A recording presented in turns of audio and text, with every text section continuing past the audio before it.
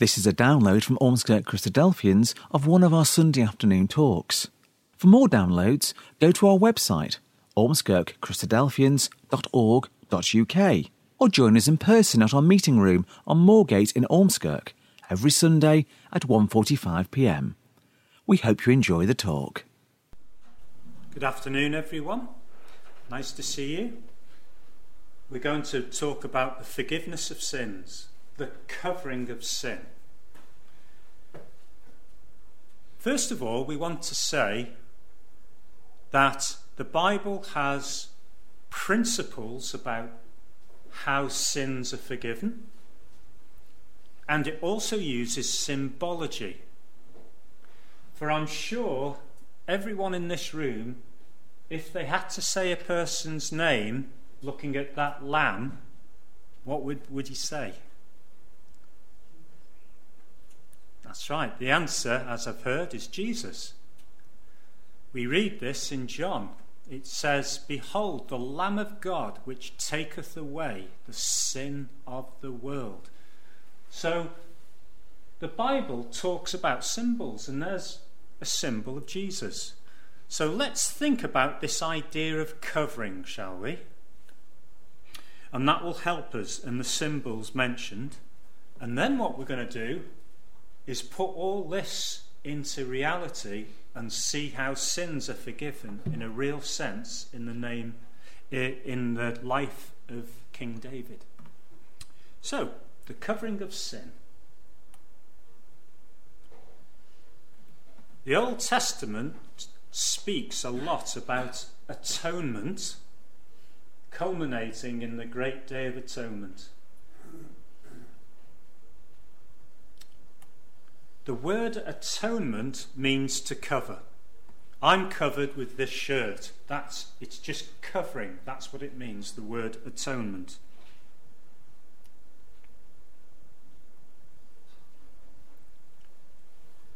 Blessed is he whose transgression is forgiven, whose sin is covered.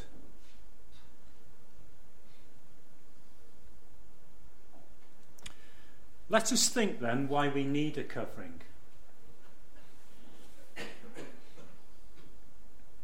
This is the Garden of Eden, the paradise of God. Right, okay. It's just slightly off there. It should be okay. It says, "And they were both naked, the man and his wife, and were not ashamed."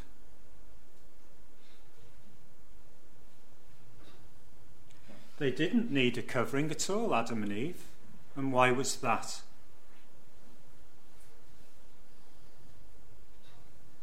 Why? Because they had not sinned. It's as simple as that. They hadn't sinned, so they didn't need a covering. You see, shame, there was no shame of sin to cover. They only had one commandment to keep. And the Lord God commanded the man, saying, "Of every tree of the garden you may freely eat, but of the tree of the knowledge of good and evil you shall not eat. For in the day that you eat of it, you shall surely die." Or the Hebrew is, "dying you shall die."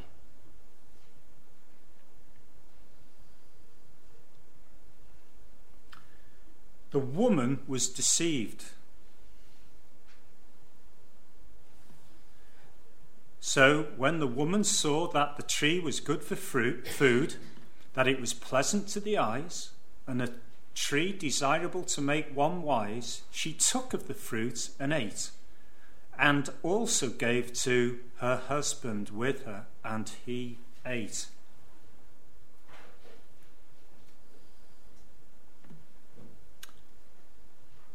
Then the eyes of them both were opened, and they knew that they were naked, and they sewed fig leaves together and made themselves coverings.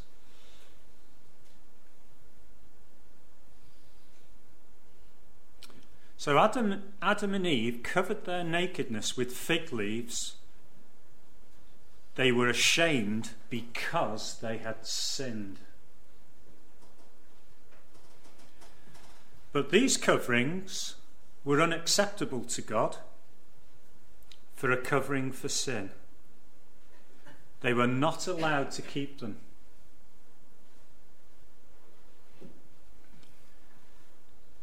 It says, also for Adam and his wife, the Lord God made tunics of skin and clothed them.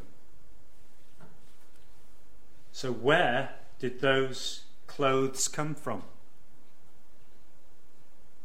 Where did the covering come from? It came from a lamb.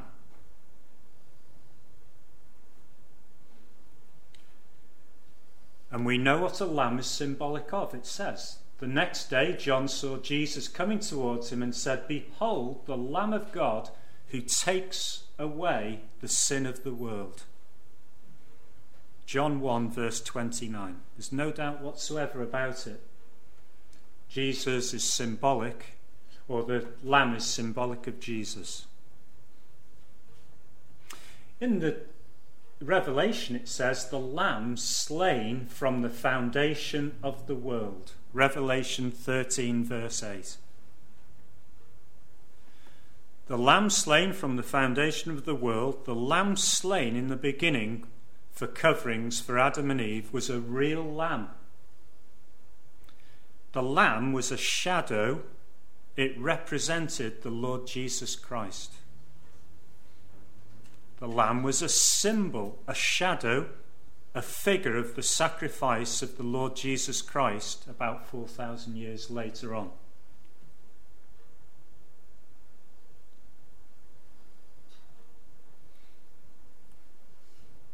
Lesson: we cannot cover our own sins. It's no good just saying, well, we're going to be nice to everyone in the world, we're going to do nice things. We have to do the right thing according to what God says. We don't make our own coverings. It's God who supplies. So the lesson is, only God can cover our sins with the Lamb of God. So the lesson, God covers sin his way.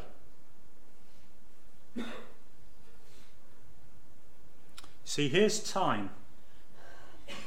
In the Bible, the shadow comes first. We can see a shadow, and then that which makes the shadow comes secondly. Here's the shadow. It was the lamb slain from the foundation of the world, a real lamb. Here's the reality, the Lord Jesus Christ who died on a cross.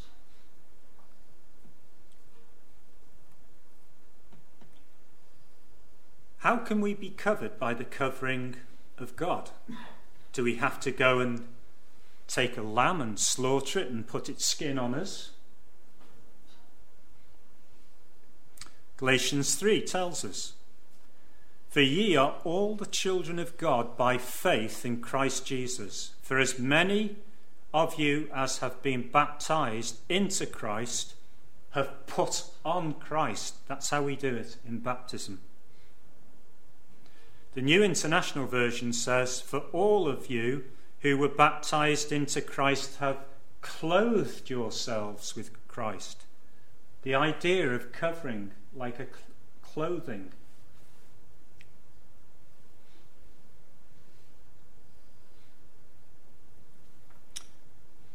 So, for all of you who were baptized into Christ have clothed yourselves with Christ.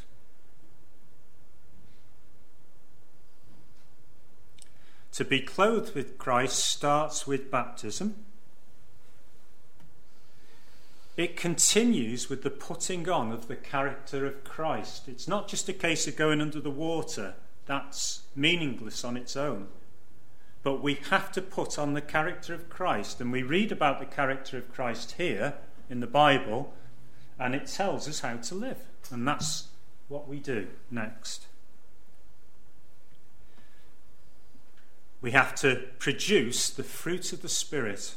We have to put these things on: love, joy, peace, long-suffering, kindness, goodness, faithfulness, gentleness, self-control. All these things we need to put on.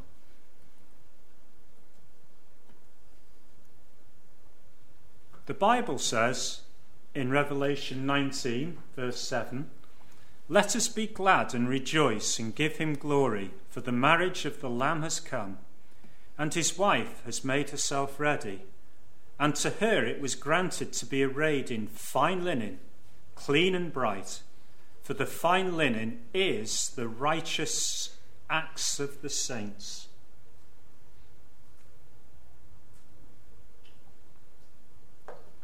So that means we've done something about our baptism. We've been baptized and then we've followed the Lord Jesus Christ in righteous acts. Love, joy, peace, long-suffering, etc. The Bible talks about a marriage to come between Christ and his bride, the church, the ecclesia.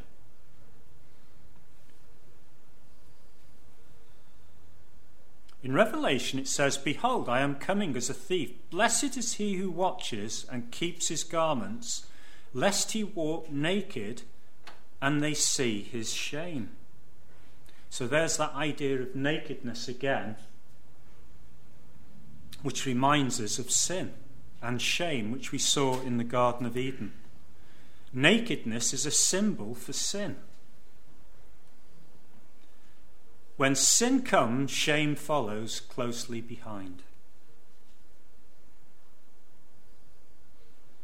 Tradition says the high priest would check to see if the priests were awake. If not, their garments would be burnt and they would run home naked and people would see their shame. Clearly, if we do not watch, which means to be spiritually awake, then our garments can be taken from us. So it's a continual living the life of God. Got 6 slides left. But even if we're baptized, we still sin. And our garment becomes unclean with sin. So how can we get rid of that sin, basically? Well, the Bible tells us how. What should we do if we sin? This is what the Bible tells us to do. He who covers his sin will not prosper, but whoever confesses and forsakes them will have mercy. So if we sin, we confess it to God and then forsake it. We try not to do it again, and then God will have mercy. Remember, God's mercy is great. Peter asked, didn't he, how many times must I forgive my brother? 7 times? No, 7 times 70. We continually sin. But the point is, we're trying not to. The fine linen is the righteousness of saints. So we can imagine this linen garment symbolic of our righteous acts of being loving and following God's ways. But the wedding garment can be stained with sin when we act unrighteously. You see, if we act unrighteously, we need to pray. If we confess our sins, 1 John 1 verse 9 says, if we confess our sins, he is faithful and just to forgive us our sins and to cleanse us from all unrighteousness.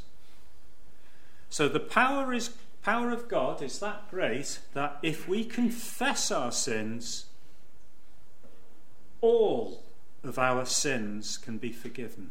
All of them.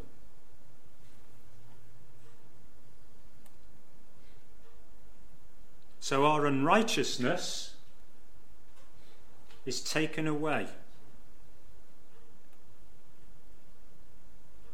It's a summary.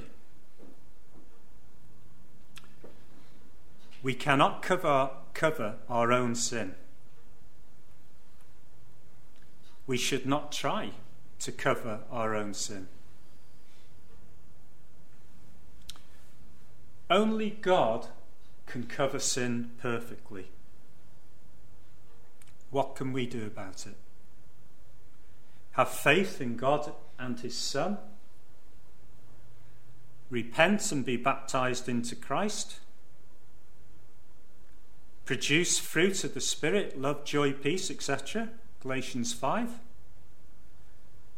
Confess sin in prayer before God. Forgive others. Forgive us our sins as we forgive them that sin against us. Forsake sin. Try not to sin again, even though we do it constantly, but we try not to. If we are open with God, not hiding our sin, God in turn will cover our sin by the righteousness of his Son.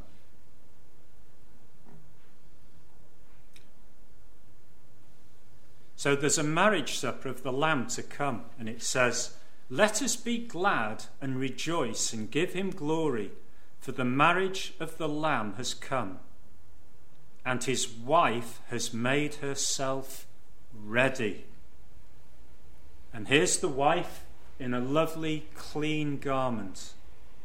So every time this garment becomes dirty with sin, remember, we go back to God, confess it, forsake it, and then carry on in the ways of God. And God will forgive all our sins.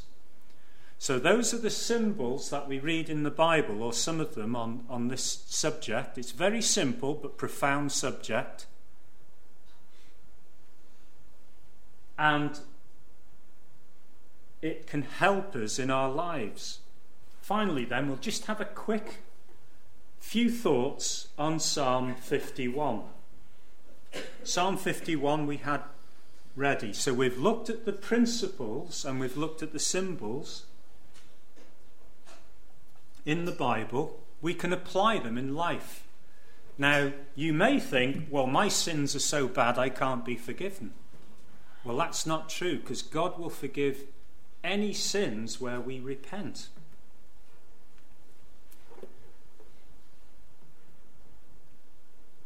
Psalm 51 talks, it says at the start that we read, it says, "To the chief musician, a psalm of David," that's King David, "when Nathan the prophet came unto him after he had gone into Bathsheba." King David, like the rest of us, had human nature, and he made a big mistake. He committed adultery. He went with another man's wife. And also he had her husband killed in war. So he was a murderer and he was an adulterer. But God forgave him 100%. He still had to live with the consequence of what he did, but he was forgiven totally. And we read a few verses. Verse 1. "Have mercy upon me, O God, according to thy loving kindness, according unto the multitude of thy tender mercies, blot out my transgressions. Wash me thoroughly from mine iniquity, and cleanse me from my sin. For I acknowledge my transgressions, and my sin is ever before me. Against thee, only thee, have I sinned and done this evil in thy sight, that thou mightest be justified when thou speakest, and be clear when thou judgest. Behold, I was shapen in iniquity, and in sin did my mother conceive me." So we can see from here, he didn't say, well, it's someone else's fault, or it was only half me, it wasn't really me. He just said, I have sinned drastically, I'm in your hands. And God forgave him for what he had done. It says in another psalm that he kept himself from the iniquity. And finally, verse 16. For thou desirest not sacrifice, else would I give it. He couldn't give a sacrifice for adultery or murder under the law. There wasn't one. Else would I give it. Thou delightest not in burnt offering. The sacrifices of God are a broken spirit, a broken and a contrite heart. O God, thou wilt not despise. So it broke David, and he was very sorry for what he had done. So there's a real example of someone's done something very terrible, and yet he was a very godly man, and he was forgiven. So he was forgiven. We can be forgiven too if we continue in the ways of God. So hopefully this has been helpful and shows you that we serve a God who is very, very merciful. And if we turn from our evils, he will remember none of our sins against us, so that we can be waiting for his Son to come back from heaven soon and be, in his mercy, offered a place in his kingdom. Thank you.